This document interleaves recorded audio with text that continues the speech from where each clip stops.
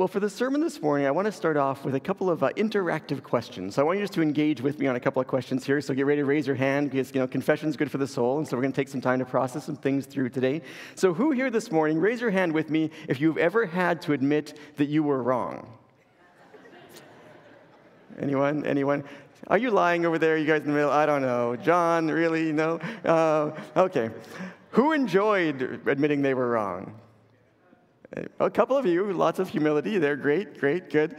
Well, it's such a funny thing because it's so hard for us to admit that we're wrong. And even when we recognize that we're wrong, we still want to hold on to the sense that we're right. And inside, we know somewhere that if we admit we're wrong, we can grow and we can develop and we can change. We probably know also that even the other people in our lives will value us and respect us more if we can admit that we're wrong. But we just have such a hard time doing it. So let's up the ante just a little bit, just to make this a little more controversial this morning. So if you're married, I want you to think about your spouse. If you're not married, I want you to think about a really good friend in your life. And what I want you to do is raise your hand if your spouse is really good at admitting that they're wrong. This is going to be a telling moment. Anybody here? There's a few of you. Good. Thanks, I appreciate that. Thank you. That was like a gracious half hand up. That was kind of like maybe occasionally.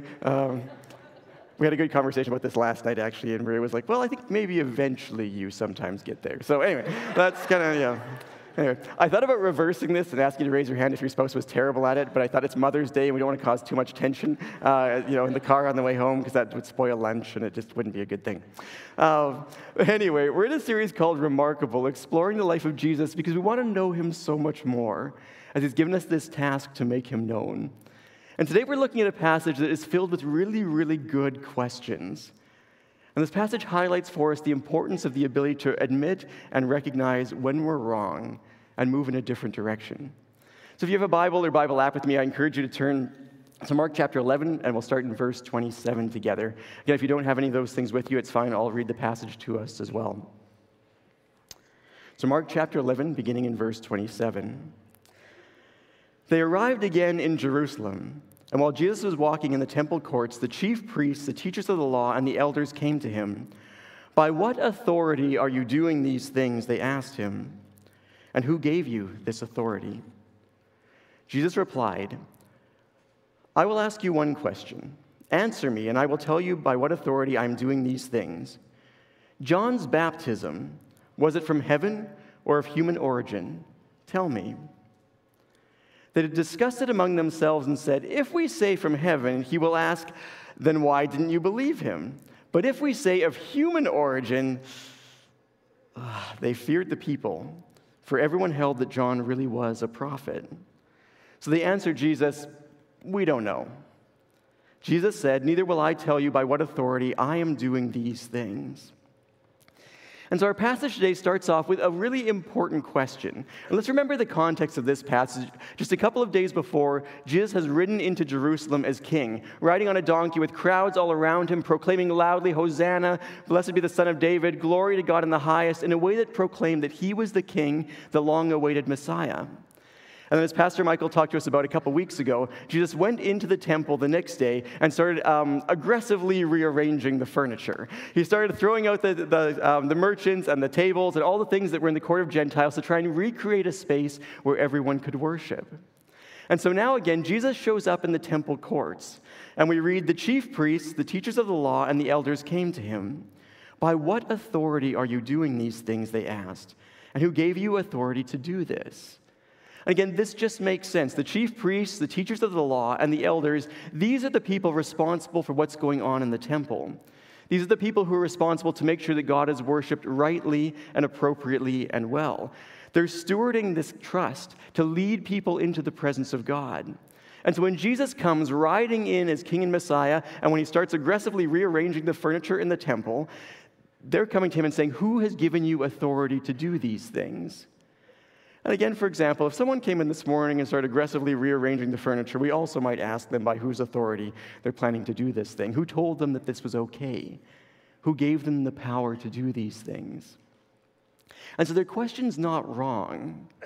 Again, we recognize by this point in time, this group of people has sort of written Jesus off. They're very cynical. They're very suspicious of him. They're even hostile towards him. But the question itself is not a bad question.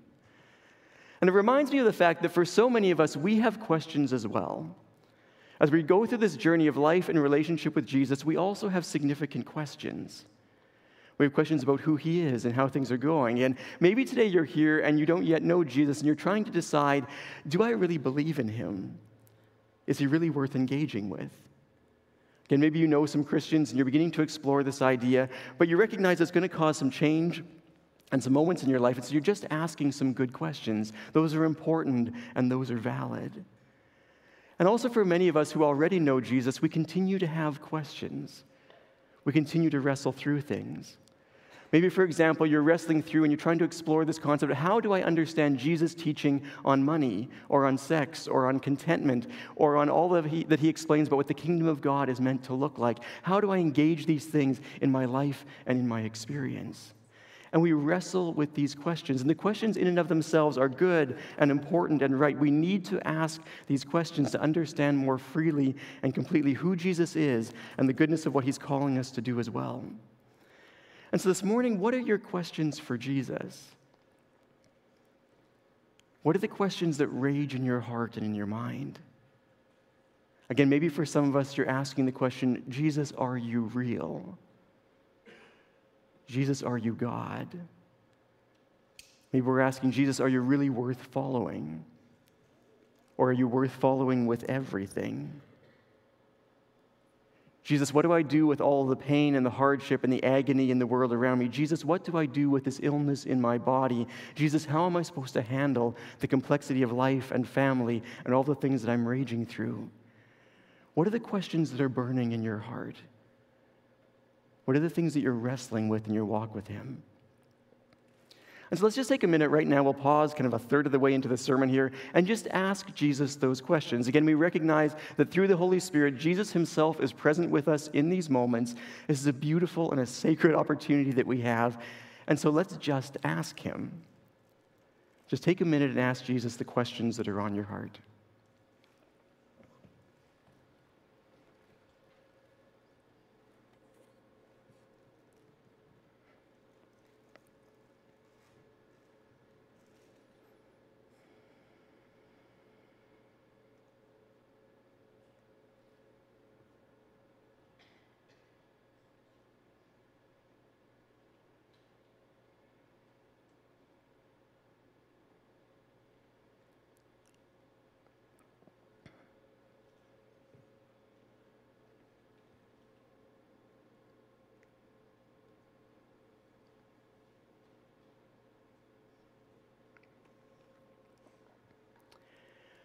And so when these leaders come to Jesus and they ask him their questions, Jesus doesn't just give a simple response.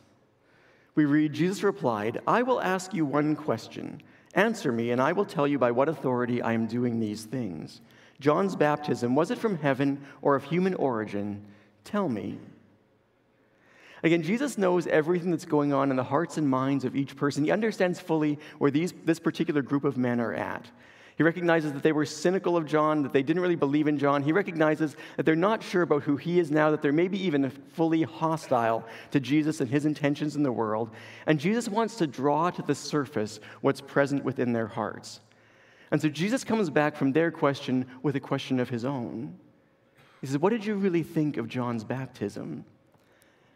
And on the surface, this is a funny, kind of tricky, challenging question. But in the heart of Jesus, there's so much going on. Because Jesus is always seeking to bring clarity and to bring light and love and truth and strength. And I imagine that in Jesus' heart, he's giving them a unique opportunity. Jesus is saying to them, now in retrospect, looking back on John's ministry and all that God accomplished through John, what do you think now? As you look and see the fruit that was produced, the lives that were changed, the people that were transformed, the many, many people who engaged in life and relationship with God differently, what do you think of John's ministry now? Because you see, Jesus realizes if they could accept John, they also could accept him. And so Jesus is granting them a unique opportunity for redemption. On the surface, this seems to them like just a very tricky question, but what Jesus is doing is saying, can you now acknowledge the truth?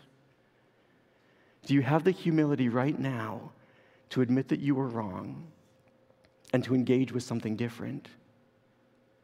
Do you have the humility to move forward, to acknowledge the truth of who John was and then who I am, so that you can receive life and redemption? And again, it's interesting for us because I think Jesus so often does this with us as well.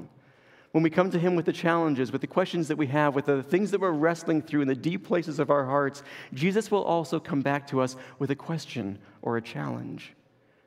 Again, maybe you come to Jesus and you're frustrated. You say, Jesus, why is the world so broken? Jesus, why is there so much pain in our lives and in our experience and in our existence? And in my own life, I've sometimes had Jesus say back to me, Andrew, what are you going to do about it? I have filled you with my spirit and my presence and my power. What are you going to do about it? And again, for some of us, we go through life and there's a particular area where we are constantly resisting the presence of God. And we recognize that every now and then Jesus comes back to us and says, are you willing to deal with this now? Are you willing to say yes to me here now? Are you willing to experience redemption here right now? And sometimes Jesus comes to us with the question, why are you so afraid? What's driving your fear? And on the surface, these questions can feel to us like condemnation. On the surface, they can feel to us like just a challenge to do more or to accomplish more. But what Jesus is always seeking to produce is life and redemption and fullness. He's asking us to ask these questions so they can bring to the surface what's really playing out in the depths of our hearts so that we can experience life. In my own journey, I found this in my relationship with the Holy Spirit. I didn't grow up really understanding a lot about who the Holy Spirit was or engaging deeply with the fullness of his presence in my life. And over the course of time, God began to point out to me that there was so much more that he wanted to give to me.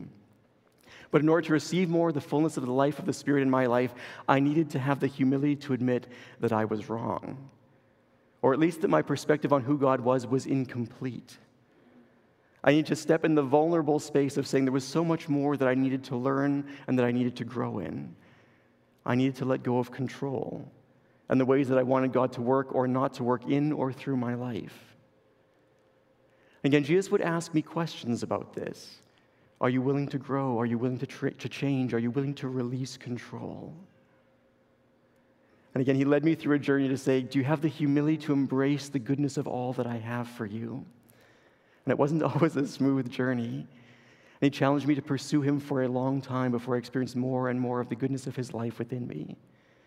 But you see, Jesus asks us these questions because he wants to draw to the surface what's really playing out within our hearts. And sometimes when Jesus asks us a question, we need to ask him, why does this question really matter? What are you really saying to me underneath this?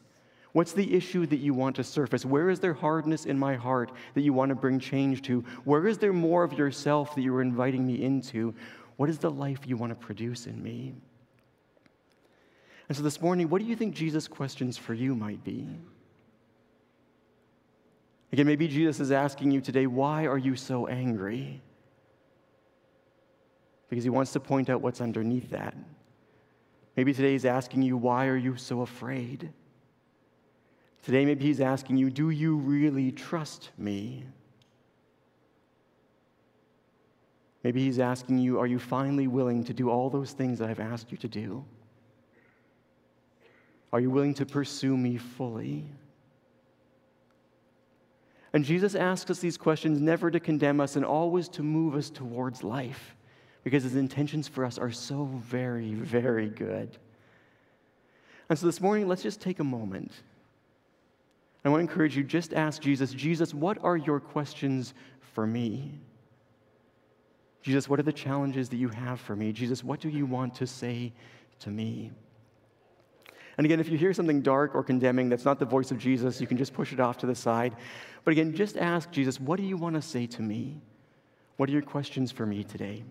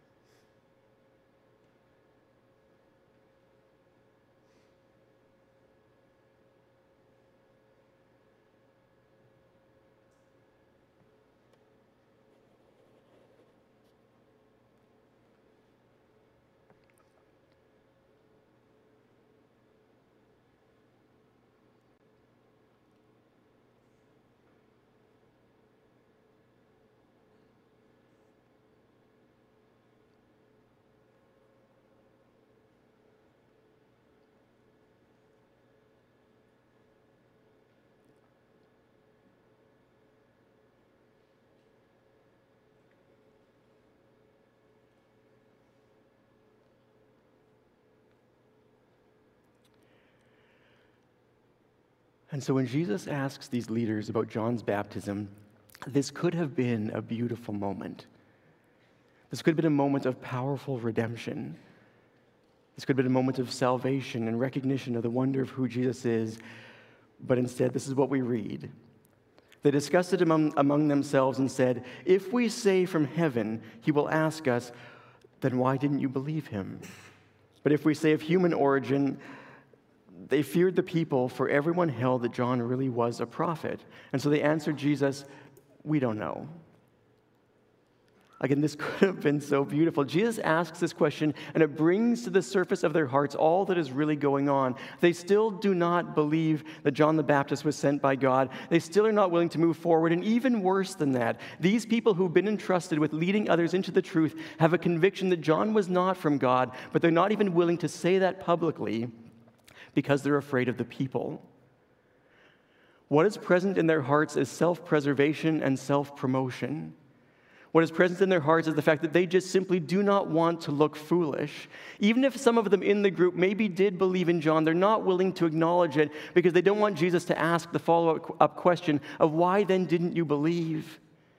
Because they would have had to say, because I was proud or because I was afraid. But can you imagine what would have happened if they would have said that?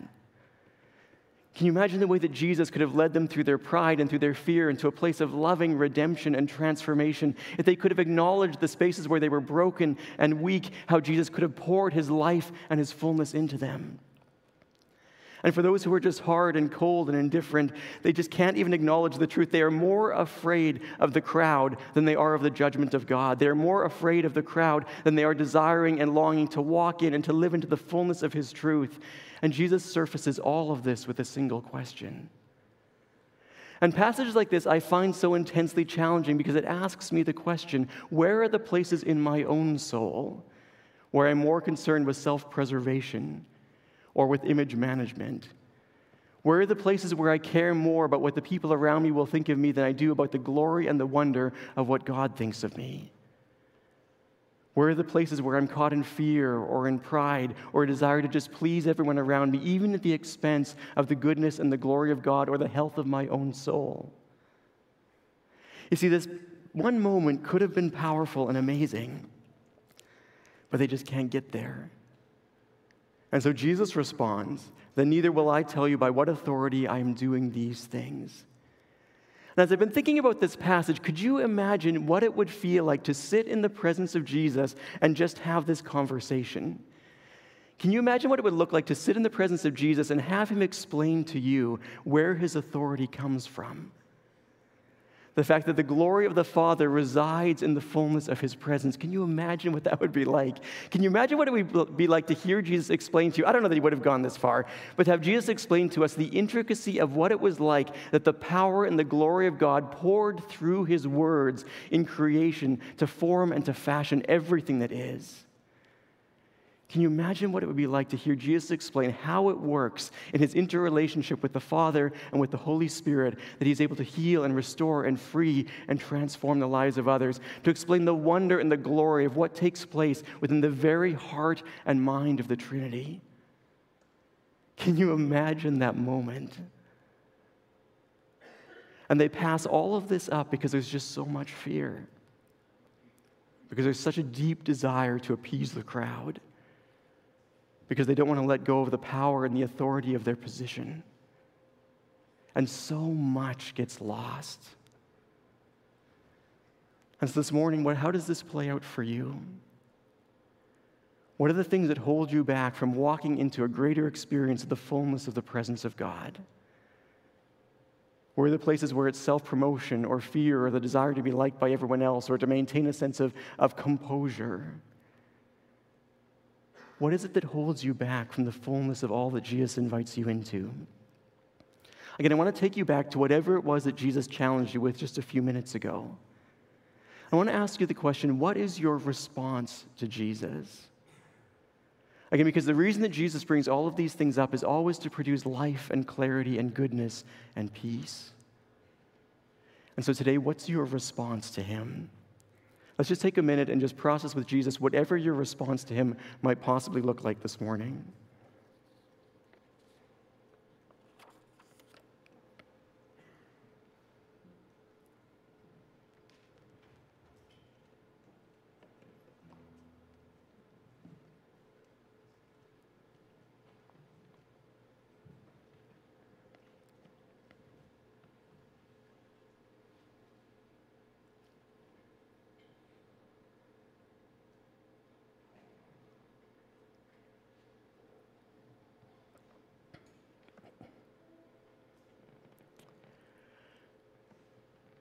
And so, Lord, today we ask that you would grant us your unique grace. We thank you for the ways that your Spirit challenges us to produce more and richer and more complete life within us. Lord, we pray that you would forgive us for the ways that we see your challenges as intrusions on our comfort or on our security or on the clarity of what we are creating our life to be. And we ask you, Jesus, to give us a renewed perspective of the truth, to see life through your eyes, to engage with you passionately and powerfully, to see the wonder and the goodness of all that you are giving to us. Grant us your perspective, we pray. Give us the humility that we need to admit where we are wrong, and the strength and the capacity to pursue you passionately for the wonder and the fullness of all that you are giving to us. We thank you today that we're not outside, but that we find ourselves uniquely and wonderfully in your throne room, that we can sit before you. We can ask the questions that are on our hearts. We can receive from you the challenges and the questions that you have for us, and that in your grace you will lead us forward. And so, Jesus, we offer this time to you. Would you guide us close? Would you just help us to recognize the truth of who you have created us to be and take us further and deeper in our walk with you?